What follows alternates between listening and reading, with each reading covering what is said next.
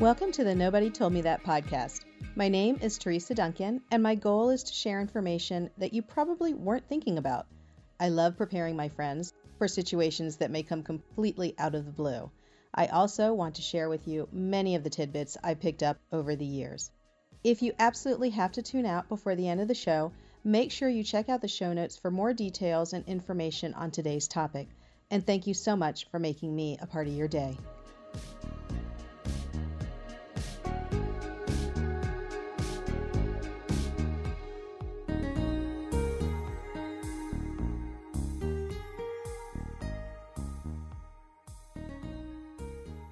Welcome back for another episode of Nobody Told Me That, and we are going clinical for this episode. It is my pleasure to have my friend Jennifer Sider on the podcast with me. Hey, Jennifer.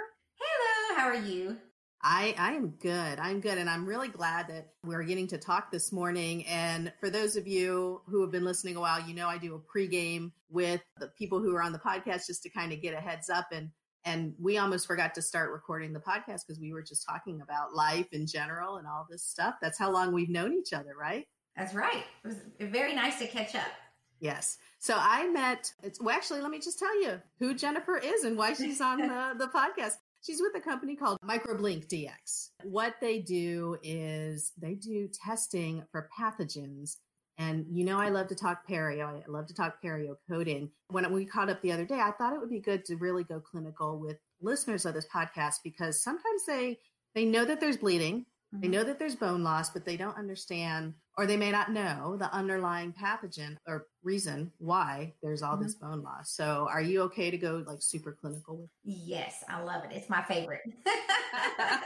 And so podcast listeners, one thing that you should know is when I met Jennifer, it has to be 15 years. Yeah. Something like that. I know. I hate to date ourselves. I know. We were at an Under One Roof which if you're not familiar with it, it's pretty much a big annual meeting for hygienists. And it's very, very clinical in nature, lots of clinical courses. And you and I were at a reception or something, and we started talking. And what I really appreciated about you was as soon as I told you I was an office manager, you didn't just kind of go and walk away like very many people did.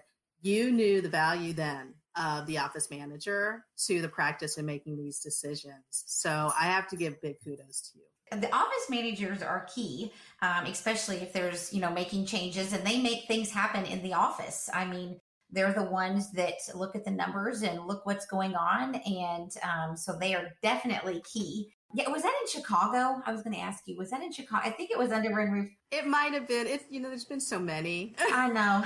The sad part is there was so many, and now here we are. We have to remember all the... I know, it's all memories now. We don't get to go on the road, right? Yes, that's right. That's right. Yeah, listeners, we were talking earlier, like I live very close to an airport and we planned that strategically. And now my husband's looking at me like, why are we living near an airport now? We don't really need it. So it's a whole different life change here. So can you talk a little bit about that too? I mean, with COVID-19, you've been off the road. You still have to keep in touch with all of these offices. Did the focus go away from testing for a little bit? Yeah, so we were, like everybody, totally shut down. For 8 weeks were we shut down? Dentistry was shut down. And then whenever dentists started back up or dental teams started back up, just saw a lot of emergencies and just putting out a lot of fires. And so we really did not get rolling again good really until 3-4 months in. So, and we're still not back. We're still not back. I think a lot of it has to do with maybe just the patients are still trying to catch up from the time they were off. The same with medicine. I know that a lot of medical doctors are still trying to catch up from those patients that cholesterol, diabetes, because we have COVID, we're still living and, we still have high cholesterol and bleeding gum tissues and everything else. So going back to what you talked about with, we're not going to any more shows really, and we're kind of home-based now or office-based. It was kind of scary, but now I kind of like it. I kind of want to do maybe 1 or 2 shows a year. And then it's kind of pushed us to do something that, we're not used to. When we first starting to do video calls, it was kind of awkward. And now it's good. I like it. No big deal. It's no big deal. You come to terms with the fact that the person you're talking to probably isn't wearing an appropriate outfit below the waist, right? You just kind of come to terms with that. And yours is a very visual medium. So just before we get started into talking about the pros and cons of the product, listeners, I don't usually push a product. So honestly, if this doesn't float your boat, that's fine. But the information she's going to give us about the pathogens and the impact on peri disease, that you should listen to so that you are a better treatment coordinator when you're talking to the patient. And that way you have a good idea of what's going on in the back. So before we get started, can you describe what your product is and what it does? And then we can go from there into the clinical aspects. Yep. So our test is a bacterial test that will detect the 11 pathogens linked to periodontal disease. It will also tell you how much bacteria the patient has. And then we will also give you, if you wish, a suggested antibiotic that you could put the patient on during therapy. Of course, that is optional. There's a lot of different protocols that folks like to use. Some do like to use the antibiotics. Some would, wish to do other things, which is fine. We sometimes call it to patients a culture, even though it's not an actual culture. It's a DNA PCR. So we're testing the DNA of the dead bacteria. So it's not a live culture. But when referring to patients, you could say a lot, we're doing a culture because they understand a culture, similar to, let's say, a strep throat culture. Mm-hmm. So that is the basis of our test. We give you a report and we'll tell you exactly all that information. And then you can also give that report to the patient. You should give the report to the patient, in my opinion. It's a pretty report. It's a very visual report. It's got all the colors that I like to use to scare patients. Yeah. Oh, yeah. So you are using paper points? That's correct. Okay. So can you explain that? Yep. So we use paper points that go down into the base of the pocket. So each kit comes with paper points and a tube and an order form, of course. So you would take the paper points, place them down into the deepest pockets, and then place those paper points back into a tube. So regarding paper points, I know we're talking to some office managers here, very similar to the endo points that the doctor would use during a root canal. But these are a little bit softer. So they're designed to absorb moisture. So they're not quite as stiff as what an endo point would be, but it's in the same type of packet as an endo point. And so that's how we are able to collect the bacteria. We talk about the deepest pockets, and so that's where we're going to be able to collect the most anaerobic bacteria. Anaerobic meaning the ones that live without oxygen, the ones that are really causing the damage, and the ones that were considered linked to systemic conditions. But you don't necessarily have to place them all into the deepest pockets. You can even do a tongue swab. If you've got a patient that doesn't have a lot of pocking, maybe an implant case, then you can take around the implant. So you can really take the paper points wherever you want. That's just a way that we can collect the bacteria and place them into a little tube. The tube is, I would say, maybe 2 inches long. So it's just an empty tube. And then you place the paper points on it, screw the little cap on, and then put it back into the kit. Very easy. It is very easy. I remember looking at it, years ago, and you've obviously evolved with the clinical part of it and the testing. And managers, and dentists too, this is a really good thing to have if you want to use it. So the kits are free, right? It's the testing that when you actually do it is when you pay for it. So if you're considering this, get in touch with her and let her know. So that is going to be it's not even sales, because I think it's such a big, huge benefit to the practices to have this. Right. And that's, I think, what's, I'm so passionate about periodontal disease and diagnosing it. And, even if you don't want to do bacterial testing, just diagnose it and treat the patient. Let the patient know that bleeding gums, that's not healthy. Healthy gums do not bleed. You've got to come up with a plan and to treat the patient, because they cannot be walking around with an infection in their mouth, and it's the largest gateway into the rest of the body. And so do something. By doing our culture, it really lets you know how bad the infection is. It gives you another tool of a measurement, but you got to do something to do a diagnostics. So let's go down to the foundations of it. And you're very clinical, obviously, hygienist. So you know what you're talking about. And I am not a hygienist. So let's pretend you're teaching me about the bacteria and all that. So from what I understand, the gum disease is caused by bacteria that's kind of going in there, but it's not just one bacteria, it's a couple bacteria. Is that correct? Right. So we know there's about 500 to 700 types of bacteria in the mouth. And we do know that there's 11 that are linked to periodontal disease, meaning there's 11 that are making the gums bleed and that are also causing bone loss. And so we're just concerned about those 11 pathogens because we do know, like, for example, if you've got pustules on your throat and they're going to do a culture, the doctor's only going to culture that one strand that causes strep throat. You really don't need a culture of everything because they may not be causing, of course, the disease. Will all 11 pathogens be present, or what happens with that situation? Right. So occasionally, yeah, we do have some patients. We'll see reports that come back. And so our report, we talk about a report, but I know we're not visual here. I'll link one. So basically, with all the colors of the report, it depends if there's color is above the antibiotic threshold line to when we'd recommend a systemic antibiotic, but not necessarily will you have all the pathogens present. I would say majority of the time, no. We do see some cases that come through that will have all the pathogens. And, we often think, oh my goodness, what's going on there? It's not good. So usually I would say patients do not have all the pathogens. They will just have a select few. And of course, it also depends on the patient's clinical. I mean, if they, how bad the infection is. Instead of getting it tested, couldn't I just throw a whole bunch of antibiotics at it? Yeah, and then so that would be a bit overkill. Okay. So for example, like we never recommend or suggest a Z-Pak because it's a broad spectrum. So it really just kills everything. So with our test, we know exactly what type of antibiotic will kill, for example, what type of bacteria. So our test will tell you exactly what antibiotic to recommend. So it's not just a shot in the dark. Is that why some antibiotics, like because we used to do this, we used to prescribe amoxicillin and metronidazole every time, and it didn't work, and we're like, why? Is that why? Because we were giving them the wrong type or the wrong strength? Right. There's several different types of antibiotics, so we also have a guide that the doctor can use. So let's say we do recommend metronidazole on the report, and the patient comes in and says, I don't want to take that. We have a guide to tell you exactly what type of bacteria is present and then what antibiotic will treat that type of bacteria. So this is like having a little biology class. I love it. With the pathogens that are in there, I hear P. gingivalis talked about the most. For some reason, that's like the big one.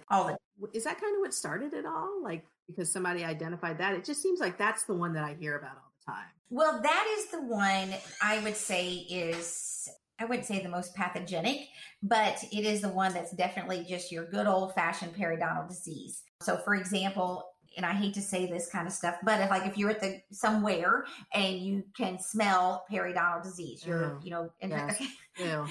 I know I hate to talk about this way to a non-clinical person, but you know what I'm saying, or you're on an airplane and you're like, I know this patient has periodontal disease, I can smell it. That's usually the PG, P. gingivalis. Okay. Because it just has that distinctive periodontal disease odor.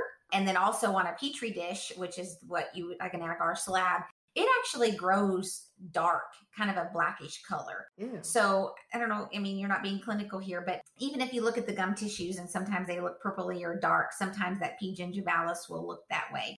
But it just puts off a terrible odor. But P. gingivalis is the one, it is a tissue invasive pathogen, is scaling and root planing resistant. So that means you can go in and scale all day and it's not going to touch P. gingivalis. So it actually goes into the tissue. Okay, so hold on a second. That's really important because I've done so many case presentations about gum disease and the scaling and root planing and all of that. So if P. gingivalis is in there and they're, like you said, going all day, it's only if it's paired with a medicine that you'll be able to tackle it? Not necessarily. If you're able to get in there like with an ultrasonic, a lot of folks like a laser, that also works well. The concern is it systemically? They're finding P. gingivalis on the arterial walls of the heart. Oh. That's also a concern. Okay, so my treatment coordinators, one thing that I love about the reports that you give is there's little graphics. Like if this bacteria is associated with the heart, there's a little heart picture. If this bacteria is associated with, what is it, females, you have the pregnancy, the brain, and diabetes and lungs. My marketing guy, he makes it nice for the patient, because we like to have everything to where the patient can also understand, because we have to get patient involvement. Right. And so that's my key with this. And when our brochures, all those little icons also coordinate with our brochures. Okay, so let's talk a little bit about those different systemic. From what I remember, it's the heart, obviously. The brain, I don't know much about, so I'd love for you to talk about that. Pregnant women, I have kind of a story about that. And diabetes and all that. Can we just kind of go over the systemics? Yeah. Well, and this is also what we have to remember too is, there's studies out talking about each bacteria and how it's linked systemically, but we also cannot forget this. So an infection in the mouth, like for example, let's say you have an infection in your toe, the size of your mouth on your foot, or let's say your arm. Let's just do your arm, because that way so the amount of gum tissue in your mouth is what is on your forearm. Wow. So if that entire forearm is infected and bleeding, how is that going to affect if you're pregnant or if you're diabetic? So it's going to affect anything systemically. So, but there are certain studies out, or some studies out, correlating some of our specific pathogens to systemic diseases. But I just don't want to get away from, hey, it's an infection, and so it's going to affect the patient systemically regardless. Right. And sometimes it's kind of hard to, really direct a certain bacteria with a certain disease. And we're getting there. Back in 2005, when we first started, there wasn't any studies out on, of course, the first one would be heart disease. But, you're talking about pregnancy. I know you said you had a story on that. But the Fusobacterium, that's the one that this study was out quite a while ago, but how it was found in a stillborn's lungs, Fusobacterium, for it to make its way from the mother's mouth to the baby. Wow. Right. And it's also really hard to get this type of information. We don't know if there's been any other pathogens. Are they testing for this stuff? You know what I mean? So that's the whole key, is when something happens, we can't run to the door of someone and say, hey, can you test for this or that of one of our bugs? Yeah, I mean, that's what I was thinking, is how on earth did they even think to test the lung for that? Yeah. That must have been what a great corner to do that, honestly, because that's how you chase these things down and find that out. Right, exactly. What I was going to share with you is that we worked with an in vitro organization. There were studies coming out, and this is over 20 years ago, that linked low birth weight and also infertility. I shouldn't say linked. It was, like you said, correlated. There was some sort of connection there. And so we were working with this IVF, and people who were going to spend $40,000 on in vitro, if they had a mouth that was jacked up, they're risking harm. It was the doctors that were telling them this, the IVF doctors. They told them this, and it was like an immediate referral over. It was a really good source, but it made sense to us that if you're going to bring this baby into your life, you want to get rid of all the infection as much as you can. I sometimes feel like there's this disconnect of like that your mouth is in your body. It's not in a wagon that you're dragging around, and it's also in your skull, and it's close to your brain, close to your major arteries. It's the largest gateway into the body. Right. And if you're just a blazing infection in there, what is that going to do to the rest of your body? And this is why I go back to the test, is how do we know if it's infected? I mean, how can do you look at someone and say, oh, they don't have high cholesterol, or they don't have high blood pressure? You have to have a test to determine if they do have it. And so that's the thing with bacterial testing. And I think that's what really took me over back in, 2005, 2006. I was seeing what I thought were healthy patients that had some bad pathogens, that had a low grade infection in their mouth. And my thing is I don't want to decide how healthy my patient is. To me, it's not my job. I want to tell them all the services that we offer, and then they can decide how healthy they want to be. And that's the same with me. This is huge. So we, as even treatment coordinators, we're not quote unquote clinicians, but I know many of us, we take it personally when they don't move forward with their care, because we think, oh my gosh, we laid it out for you.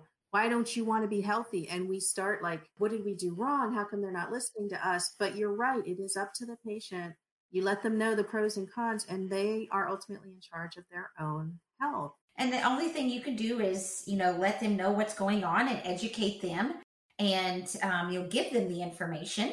Everybody wants to be healthy. Mm-hmm. With human nature. We want to be healthy as we can, but healthy people do not have infected mouths. So you're only, you know what I mean? You do not see someone like extremely healthy that has an infection in their mouth. And it's funny because you're saying that about P. gingivalis, and up at the front, we have always joked that we can diagnose scaling and root planing during the new patient visit because we can smell it. But yeah, on the airports. Well, actually, you know what? Maybe everybody wearing masks, I think, is a good thing. I think that preserves our noses. Well, and maybe they can smell it themselves. Right? My husband, he knows. He's so retired firefighter, and he'll say, I think they have periodontal disease.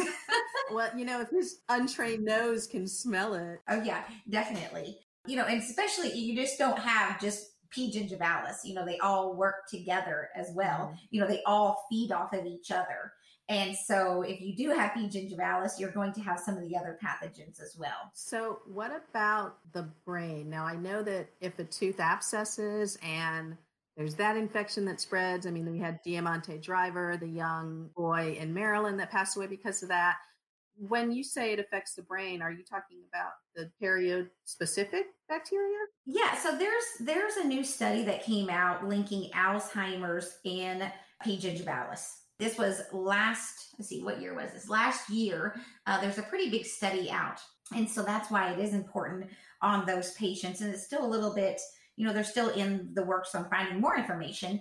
But that's why it is important if you do have a patient that has a family history of Alzheimer's, you definitely don't want them running around with P. gingivalis or PG. Oh, interesting. I don't really think anybody should be running around with PG. Right. And there was a study a little bit ago about prostates. It was linked to prostate cancer. Oh. And I was like, why everybody should be running in? Like all the men, if you say prostate, like usually they're just like, let's go, let's fix this. Let's go. Not to change the subject a little bit, but I know that you have dogs. Mm-hmm. But you do know that sometimes if they'll do a little bit of blood work, and I've had this happen to one of my dogs, they'll do blood work. Oh, they have a little bit of infection. Let's go ahead and give them an antibiotic for their mouth. They'll tell you. Yeah. And then they'll also do a dental. Yes. They call them dentals. And they put the dog on an antibiotic before the dental appointment. Oh, to reduce the inflammation. Yeah. Oh, interesting. Yeah. So if you ever get your dog a dental appointment at their vet, they're likely to do that. We get our dogs. I've got 3 dogs, so it's super expensive. We get our dogs' teeth cleaned every year, sometimes twice a year. My oldest one twice a year, just because.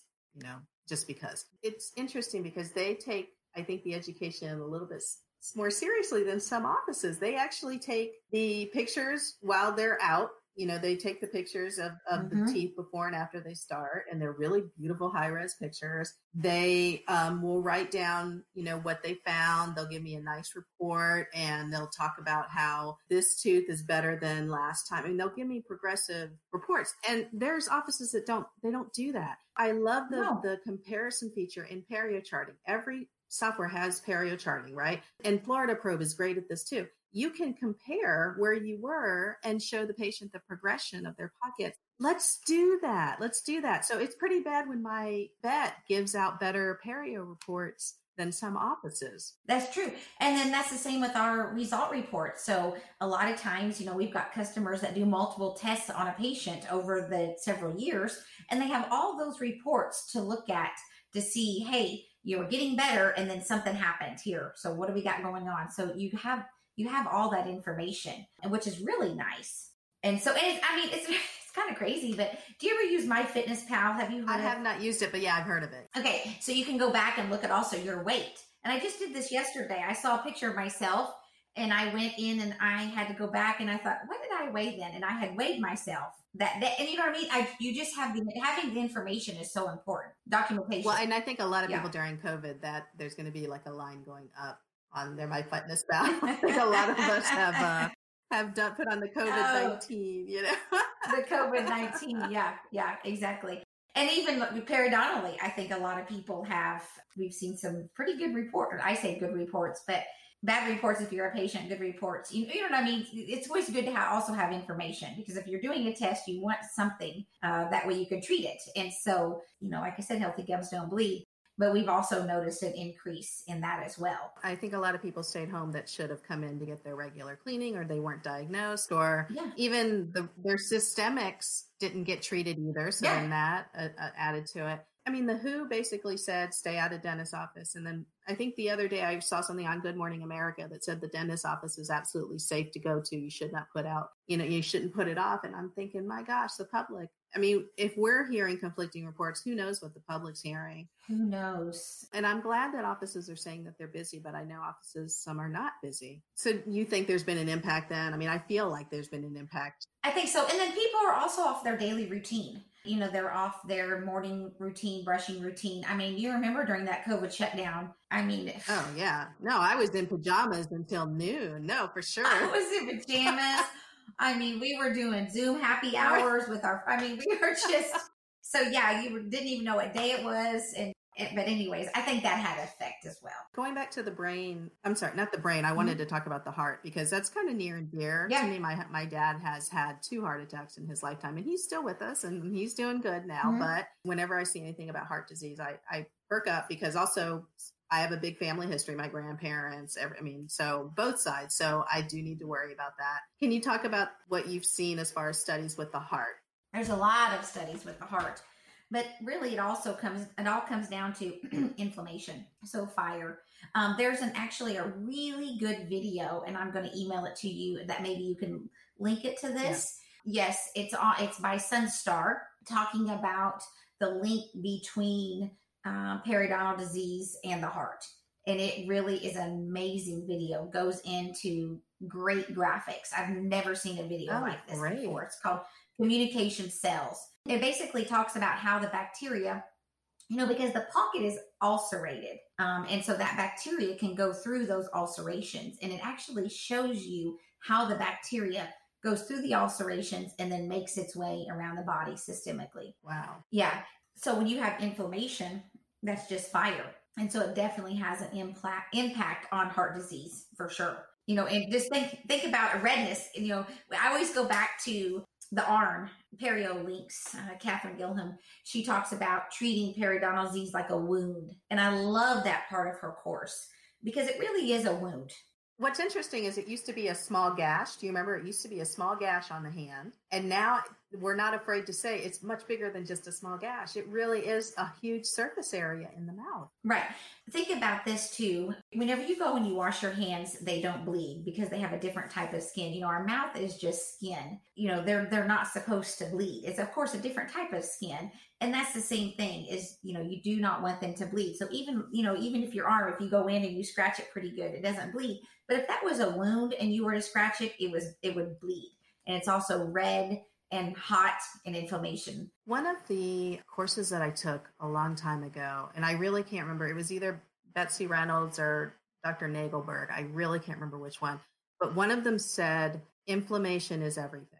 Inflammation is what we need to look at. And, that just kind of went into the corner of my mind. And there's a podcast I listened to. It's called The Drive by Dr. Peter Attia. He's a medical doctor, very systemic oriented. And he had somebody in to talk about just nothing but inflammation, and how we think of inflammation as just like arthritis or maybe a little bit of a balloon thing. But really, when the whole body has inflammation throughout it, that's irritating all these different diseases. Is that what you're talking about? Like the kind of fire? Is that what you're talking about? That's correct. All right. It's interesting to tie that into the mouth, though, because like you said, people kind of divorce the mouth from the body. And also think about this, whenever a patient comes in and they say, hey, I need a clean bill of health, I'm going to get my hip replaced, orthopedic surgeon sends something that says, is this patient dentally healthy? What did we do before? We just looked to see if there was cavities, but that's not really what they're looking for. They're looking for infection. Right. There's been a lot of talk lately. I know a lot of dentists, the Dental Hacks have talked about this on their podcast. Dr. Spear was talking about it. There's more failures of implants nowadays. Are you hearing that as well? For sure. Is that specific to one type of bacteria? I would say no on that, because, you cannot place an implant into a bed of infection And so I wouldn't say definitely we haven't noticed a link to a specific pathogen, because we know that these particular 11 pathogens would be, would definitely have the risk of an implant failure if they were present. And so that's why it's really nice if the patient is coming in and they do want an implant during that consult, the doctor can say, hey, let's grab a quick culture to find out what we're dealing with when it comes to bacterial wise, because we definitely don't want to place an implant into infection. And if it is positive, my question is, why is that tooth gone now? I mean, so that's interesting. Yeah. Treatment coordinators think about that, and doctors think about that if the patient lost it because of perio disease. Yeah. And so they may need to go through the perio program first and then come in for the implant, but you've got to place that into a healthy mouth. So if there's periimplantitis going on, it is super important, it sounds like, to specify exactly which bacteria you're prescribing something for. Because if somebody spent a lot of money on implants, oh my gosh, you don't want that to fail. No. And so this may be also something that if they're having problems with the implant, we could recommend a systemic antibiotic for that particular pathogen. After I heard that podcast, I talked to other offices, and they've also been noticing too. I mean, there's been an uptick in having to replace implants. And there's a lot of implants being placed now too. I mean, so it's going to happen. We've seen a lot of implants being placed in the last, 10 years. And 20 years ago, we started seeing a lot of the implant companies break out and do their marketing towards GPs rather than the specialists. So yeah, you're right. Absolutely. So that correlates. And 20 years is enough time for you to start to see if it's working or not. Oh, so yes. It's a good study period. That's right. And we've been doing this, for a while now. So for 15 years, we've been doing bacterial testing. So we've kind of been able to kind of follow with that. I'm just trying to understand, is there one that goes by age? Because what's interesting to me is when the young people come in with really bad gum disease, and they're like between 12 and 17, and they're needing scaling and root cleaning at that point. Mm-hmm. I'm guessing P. gingivalis is included in that, but is there something else going on? Well, yeah. So there also is AA, which is our far pink pathogen. And it's a facultative pathogen. And we do see that a lot with juvenile periodontitis. Is that because of their diet? How does that get there? Yeah. So, it's also a lot to do with, how do you get strep throat sometimes? Who knows? By somebody. And so that's why it's so important for mothers, especially not, how you see someone take the pacifier and lick it off and give it to the patient. I don't know if people are still doing that now. I know it's terrible. Or they eat after each other. And so, we know that periodontal disease is communicable. So you have to be very careful, not just worried about COVID and strep throat, but also periodontal disease. So, how do you get strep throat? So it's very similar. And so we also have to remember these pathogens also live amongst each other. And so once you have the first layer of biofilm, and then you have the environment for each of them to live with each other. And so then they just start growing. And so just because you have one, then usually that means that it's going to start progressing if you don't keep that under control. And so that's why it is important, if you do take a test and you get a result report on a patient and there is pathogens, to really also watch that patient. So that's why it's a lot of our customers also like to do follow-up tests. That way they can make sure that the patient is not relapsed. Okay. So to keep those levels down. Mm-hmm. Let me just back up a second, because one of the most gross things that I found out when I was assisting is that perio disease is transmissible, like when kissing. And when I learned this, I was single, so it was very distressing. So, and poor Norman, my husband, when we started dating, I was like, oh, you got to come get your teeth cleaned. I wanted a clean bill of health, Oh, yeah. I think my husband's the same way. He's like, are all you hygienists the same? I said, yeah. Everybody in dentistry, they should do. Everybody's hard. A second date is at the dentist. That's what I want you to do. So yeah, it definitely is communicable. And so if you are treating the one spouse, then it's always good to treat them together. And that way, we can get rid of the infection in both parties. And then also get rid of the toothbrush, treat it like strep throat. You get rid of everything, or sterilize it. And that way you can start fresh and you're constantly not being reinfected again. These are all really good talking points. I hope if you're listening that you're kind of writing this down, because talking about that transmission, and there's delivery, because I have talked about it with patients, but I delivered it. It was different with patients. Like patients I was really comfortable with, I would, joke around with it. And patients who are a little bit more stern, I would just, be very clinical about it. When they hear it, they're like, wait, what? Like they really don't get that part that it's transmissible amongst, people. Well, and that's why I like to use the word culture, strip throat, those type of verbiage, because they get that. They know that's contagious and they know what a culture is. And that when you say the word culture, they know you're talking about a bacterial infection, usually. Yes. So those are common words that we're used to hearing. Patients get it. To me, patients are so easy. But you know what? They're easy because you have really great visuals. Because honestly, those visuals are super. I'm telling you guys, you download a sample of it. I'll link it. You can see how easy it is. The talking points are there. In case they don't download it or they're not able to because they're in the car right now, how do you discuss it with the patient? Do you go a little bit clinical with them or do you keep it in generalities like you were just saying, like the strep, or like how much of the report do you go over with them? You have to read every patient. We're kind of getting used to doing that, of course, as dental hygienists and office managers. But you can kind of read the patient. If they want more information, we also have this interpreting the results guide. I think that's what you're also referring to. It really goes into each bacteria.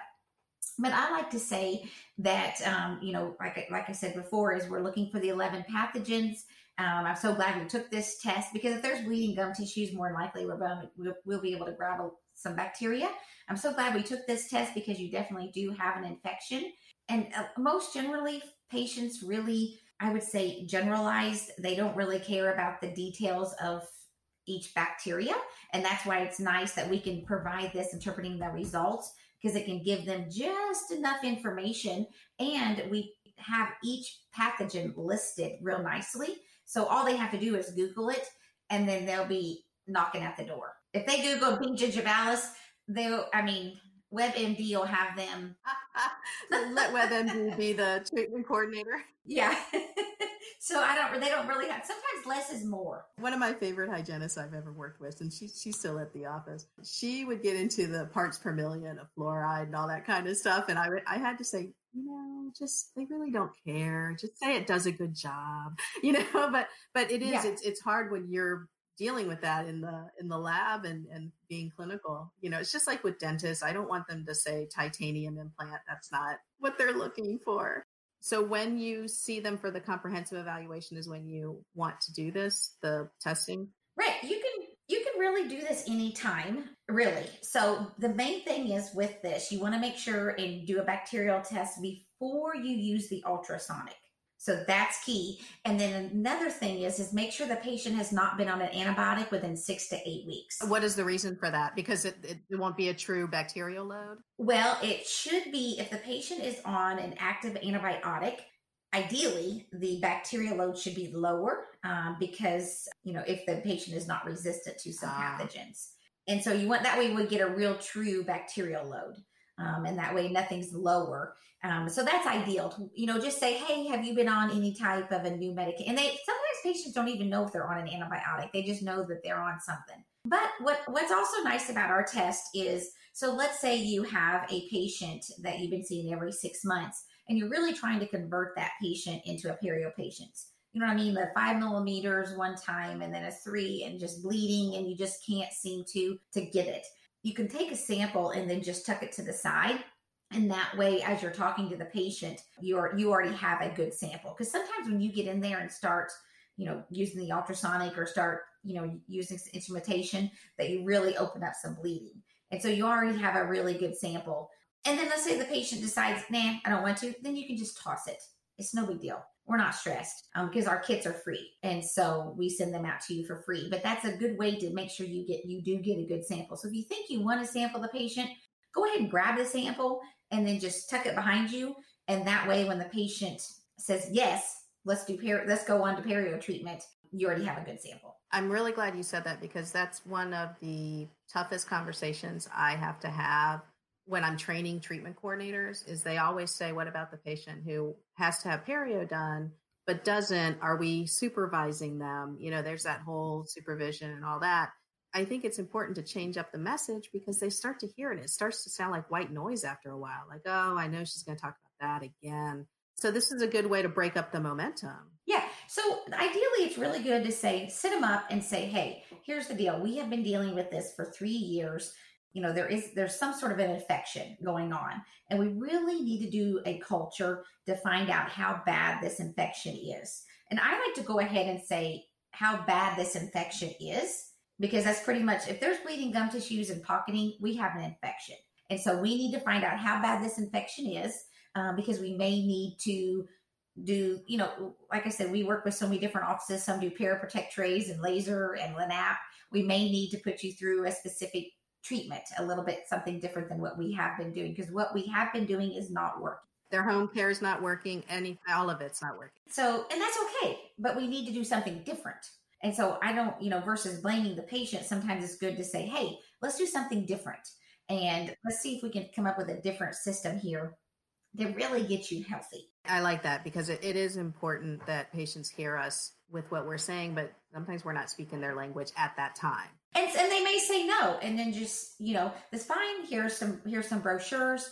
And then that way, because a lot of times customers will use our test for patient acceptance of a treatment plan. We know this patient needs it, but it's also sometimes nice to have something to prove to the patient, yes, you do need Lanap, or you do need ParaProtect trays or laser, or you know what I mean? You do need treatment because you do have an infection. Do offices wrap the cost of the kit into their treatment, or do they do it separately? How do they work that? Usually they bundle it. So our kits are free, and then you only pay for them as you send them in, and we do offer free shipment back to us. So what they will do, especially on those implant cases, they will just tie that into implants. Same with periodontal treatment. They will just tie that in. They usually tie in 2 tests of ours, so 2 bacterial cultures, one initially and then one as like a post-op, or a one as in a follow-up visit. And they may not eventually need that. Let's say the patient comes back in and the results look amazing. Then you can tell the patient, hey, I really don't think we need another culture. Everything looks great. If something happens, in a couple of years and we see a relapse, then, we can always do it then. So I'm sure you've heard from offices that are PPO heavy, like we can't afford to wrap that into the cost. Do you have a recommendation for them then? Just let them know how much it's going to be? Yeah, let them know how much it's going to be. One state that we have found, I don't know if I've told you this before, is Oklahoma's state insurance pays for our test 100%.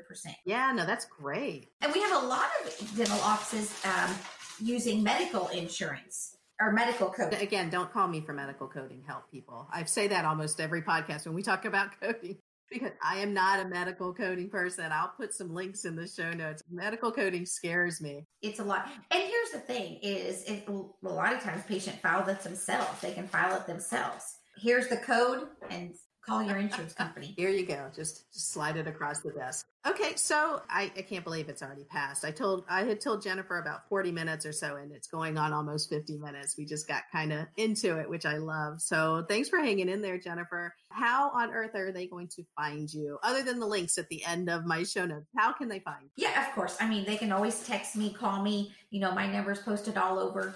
The one thing that I've been proud of for many years here with our company is I'm the one that answers every single call that comes through here. And so, because I really enjoy speaking to the customers and helping, and keeps the same message. And so anytime that, they want more training, we do free Zooms, so we can always train up the team if they would like, or, talk to the hygienist, and we can do many of those. So we want to really help them, because this isn't something that, just is a one-time deal. We want to really build that relationship with the office. But also Instagram. Do you have any? Oh yeah, I get DMs all the time. Yeah, sure. Okay, so we're under Instagram as Microblink DX. So just our name, MicroBlinkDX. I try to really post some nice, oral systemic information. Right now it's Dental Hygiene Month, and so we're doing that. But I really try to post things that way our offices can recycle. And so that way they can post it to their patients. So we'll put that all in the show notes. And you kindly offered a deal for my listeners. Yeah. So if you enter in, if you do want to order some kits, Of course, you can call us, or you can go to our website and order supplies. And there's an area with a promo code. And what you can do is type in Teresa, the name Teresa, whenever you add that in. So we will give you a discount on your first 10 samples that you send in. So yeah. And disclosure, I get nothing. I get absolutely nothing. Honestly, I think it's a great system, and anything that gets the patients to accept treatment is, I mean, if I can use it, I will. And we're all in this together, honestly. We're all just trying to make dentistry what it should be, and be aggressive and help our patients. So it's going to take all of us working together to do that.